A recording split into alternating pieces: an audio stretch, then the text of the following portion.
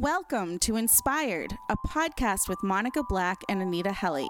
Join us on a journey to discovering what has inspired you to find joy in daily living.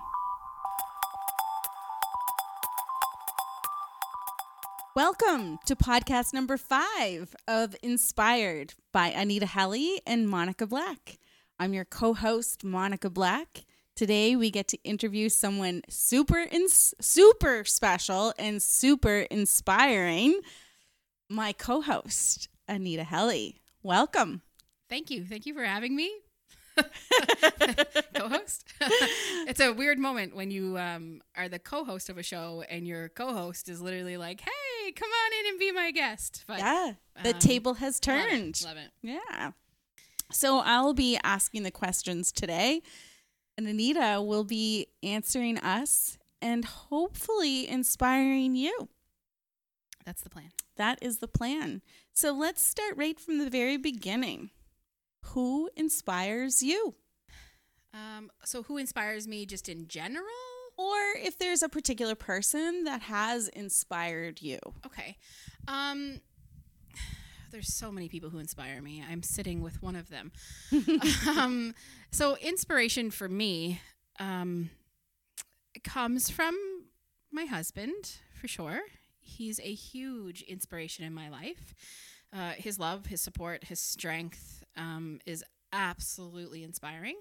My mom, absolutely 100% has been an inspiration since I was a very young girl. She saw things in me that I didn't even know what was happening when we get into the background of all of that. And she's definitely been my inspiration. And to watch her change and grow and become who she is now compared to who she was is an absolute inspiration. I think one day we will have our moms here.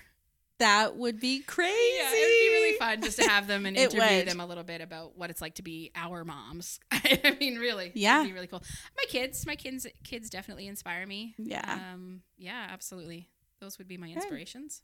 So let's go to I guess a very important question, which maybe I should have asked it first, but what business or businesses do you own, Anita? Okay, so I own a couple of businesses.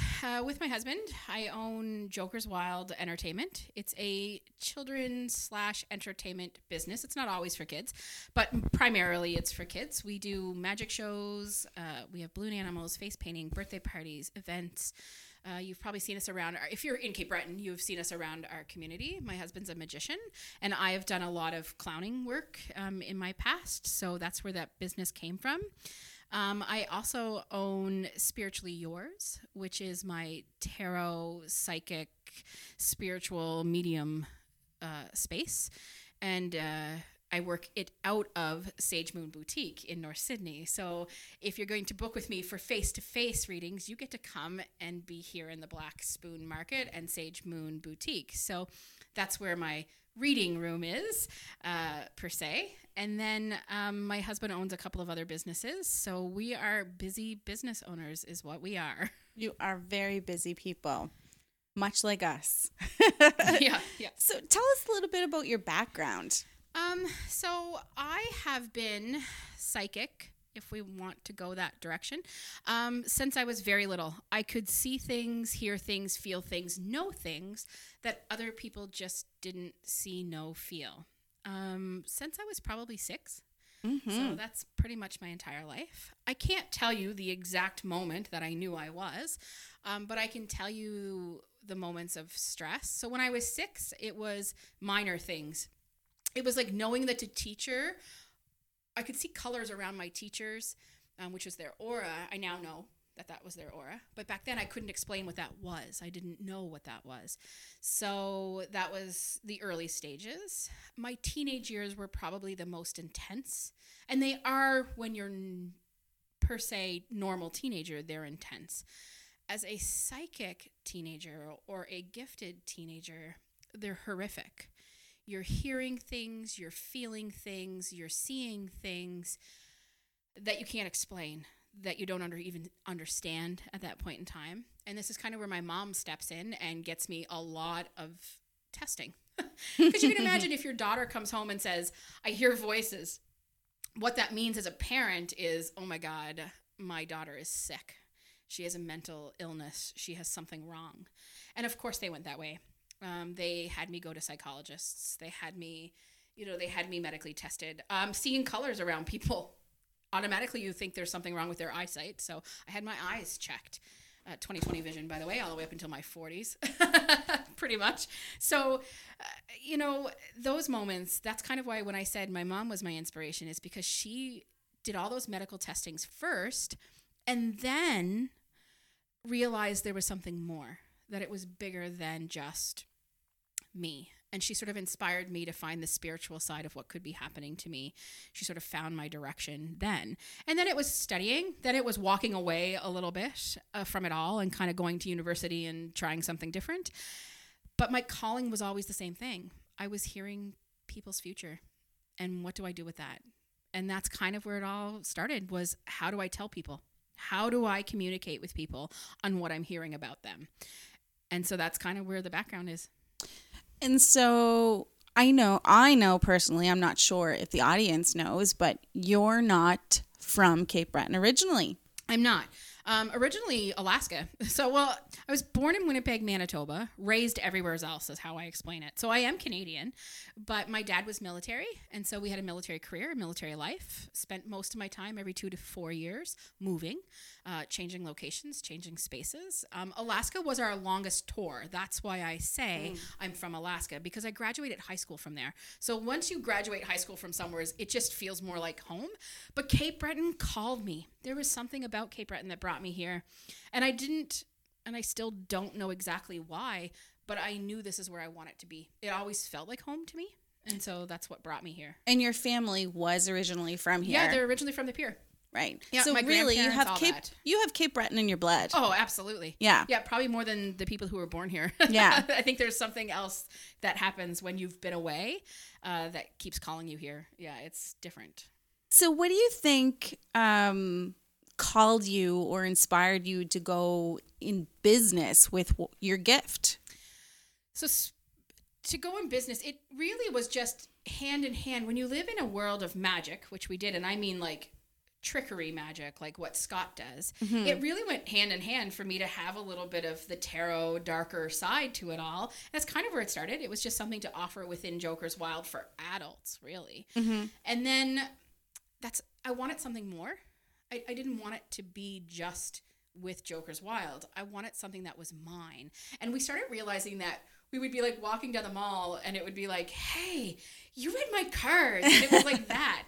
And so we sort of started searching out, well, that seemed to be what people wanted. And so I started doing more just tarot. And it was growing and growing. And I worked for other businesses doing tarot for them. I did private parties. I did, a special events as a tarot reader. And, I don't know exactly what inspired me to do just that, but it was almost like people started knowing who I was, and it was the thank yous I was getting. Oh, this came true. Oh, that came true. Oh, I saw this. Can you believe you saw this? It was those moments that sort of called me more into like kind of going solely into business for myself with it.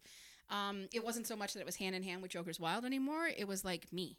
It's funny because I just met up with old friends from high school just last week, and their one girl, very first words were, yeah, Anita Helly read my tarot cards like quite a few years ago. Which happens to me all the time now, yeah. which I love. I love those moments for and sure. you read tarot cards while you were in university. I read tarot cards to be able to get a drink. Are you kidding me? I'll be honest in that. I read tarot cards in university, but it was to make $10 so that I could buy a pint. Literally, I want a pint of vodka. See, she's a real, true Cape Brettoner, people. Yeah, I wanted a pint of vodka, so I'd be like, here, let me read your cards. I'll make $10 and go be able to go to Sobeys and get my pint of vodka in university. Literally, that's what I did through university to kind of buy craft dinner or whatever. That's literally what it did for me. It was probably, I have to really take a moment and thank Scott. I was working for Sydney Animal Hospital at the time, doing animal services, which I loved. I loved working with them. I loved what was that. But I'd come home every day and he would say, "How was your day?" And I'd say, "Oh, the animals were great, but this guy walked in and I heard this, and this girl came in and I could feel this." And my day would really consist of telling him about the spiritual side of what I was hearing or feeling or knowing or whatever. And it was more about that. And he looked at me and he said, "You are not being authentic to who you are. Enough is enough. I believe in you. You need to believe in you." And I truly didn't believe in me enough to think I could do this as a business. As a business, absolutely. No, I absolutely didn't think I could. It was him who sort of said, "Enough's enough. You need to follow your dream. You need to follow who you are." And so it was him who inspired me to take that into my own hands and to say, this is who I am. And to trust that that's who I am. It is scary to be a psychic and to say you're psychic because of the stipulation. Yeah, there's a lot of people who think that we are devil worshippers and we are bad or evil or don't believe in us. And I'm okay with skeptics. I'm so okay with skeptics. I was scared. There was scary. I have stories that are really scary from when I first started this business and doing things on my own, you know, that were scary moments in this business. Yeah, and I think that, you know, we're in 2020 now and things are changing. Things are definitely getting better for people that are living that type of lifestyle. Absolutely. It's getting better for us that are spiritually gifted and kind of coming out, per se, out of the broom closet, if you want to call it that way. Yeah, definitely we're more open, or the world seems to be a little more open to who we are. And there's a collective sort of happening for us to trust in all of that. But yeah, I'd say inspirationally, my husband really pulled me into the business. Yeah. Absolutely. He inspired you. Absolutely. So you and Scott were both working at another place at one time, and that's when Joker's Wild Entertainment began. Yeah. So Scott and I weren't dating. We were both just out of massive relationships. I was just out of my first marriage, single mom, doing the single mom thing, working at a call center. Scott was working at a call center and just out of an engagement. And I was looking for someone to buy my computer, to be honest. And I sent an email out to about 900 people. And the only person who responded was Scott, ironically enough. And he wanted the computer and I wanted a date. And so I convinced him to take me out for a coffee and I would sell him the computer. And I'll be honest, I wanted a one-night stand. I was a single mom just out of a marriage, and I really just wanted a one-night stand. I wanted to have some fun, and I wanted him to leave. However, that's not how it worked. It was a 7-hour conversation driving around in a car, a lot of late nights talking on the phone, and it was probably 3 months into our whatever you want to call it. I don't even think we were calling it a relationship at that point in time. It was sort of some dating stuff. And we started talking about what he did and that he was a magician. And then I was like, well, you're never going to guess, but I used to do clowning in my early years of high school, like my last years of high school and college. And he was like, oh my God, we need to do a business. And I was like, what? We need to do what? And my father was our boss. Wow. At the call center. I don't think I knew that. Yeah. So we had to go in and say we quit. Wow. To my dad and say, we're going to open a business. And that's literally what we did the next day. Like we walked in, it was probably January 3rd, somewhere around there. We walked in, we went to my dad and we said, we quit. and Scott, who was just newly my new boyfriend, was like, and I'm going to take your daughter and start a business doing magic and clowning. And my poor dad, who's a military man, I am sure thought, what the is happening right now, because we literally quit good jobs. And then we quickly realized that that's the wrong way to do things. We learned the hard way that there was no way to start a business full time with no background, no money, no nothing. We couldn't do it off of our love, that's for sure. And to live in an economy of Cape Breton. Yeah, it was a rude awakening those first 4 months of trying to, make our own business cards, and it was rough. It was really rough. So we ended up working part-time for a while, and worked part-time and ran Joker's Wild part-time for quite some time. Years. There was years in the beginning of our business. That's what it was. Right. It was just part-time, and just running other things and, doing other things to make it work, really. So really, like, what challenges do you guys face as business owners, or even just yourself as a business owner? So in Jokers Wild, we face a lot of advertising, marketing, those types of challenges. That seems to be some of our biggest challenges, I would say. In Spiritually Yours, my biggest challenge is it's very emotional to be constantly in somebody's emotional, spiritual space. And so some of my biggest challenges is recognizing that I don't own theirs. And I do have a great process of getting rid of the energy, and I love that process, but it's recognizing that I don't own what they're doing, that it doesn't reflect onto who I am. And what does your family think about you guys doing your business now? Now they are so supportive. My mother often says how proud she is of us, and that we've done something. And she loves she loves and hates when I get stopped in the malls and stores that, oh, you're the girl, you're the psychic. You told me this, or hey, I had the baby, or whatever. We hear all kinds of things, and so she thinks those are great, and she says she feels like she's with a rock star a lot of the times. But in the beginning, they weren't.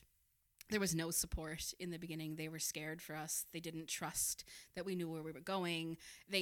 We were set up for failure through their eyes, for sure. But that changes when a little bit of success comes in, and we knew that would change, and we knew they would come around to it. It's just a matter of doubt is all that is, and it's not trusting the universe a little bit. So, do you have any fears? What business owner doesn't have fears? My God. Because there's a funny little farce in the business world where if you're not in business, people think you make millions of dollars because you run your own business, which to me is the biggest. What? We're not all wealthy and rich? No, we're not. No. And it's a farce. You really don't, because everything you work for goes back into your business. So you really don't make a lot of money. My biggest fear is that I could wake up tomorrow and it all be gone. I truly love what I do. And I truly love helping people. And so my fear is that it would be gone tomorrow. That's my fear, is that tomorrow could bring a day and nobody ever wants to know something about the future and we're done, Was there a specific or a particular moment, like an Oprah Winfrey aha moment? In business? Yeah. I would say this journey, this Sage Moon Boutique journey, has been my aha moment. Beautiful. I found a place of home.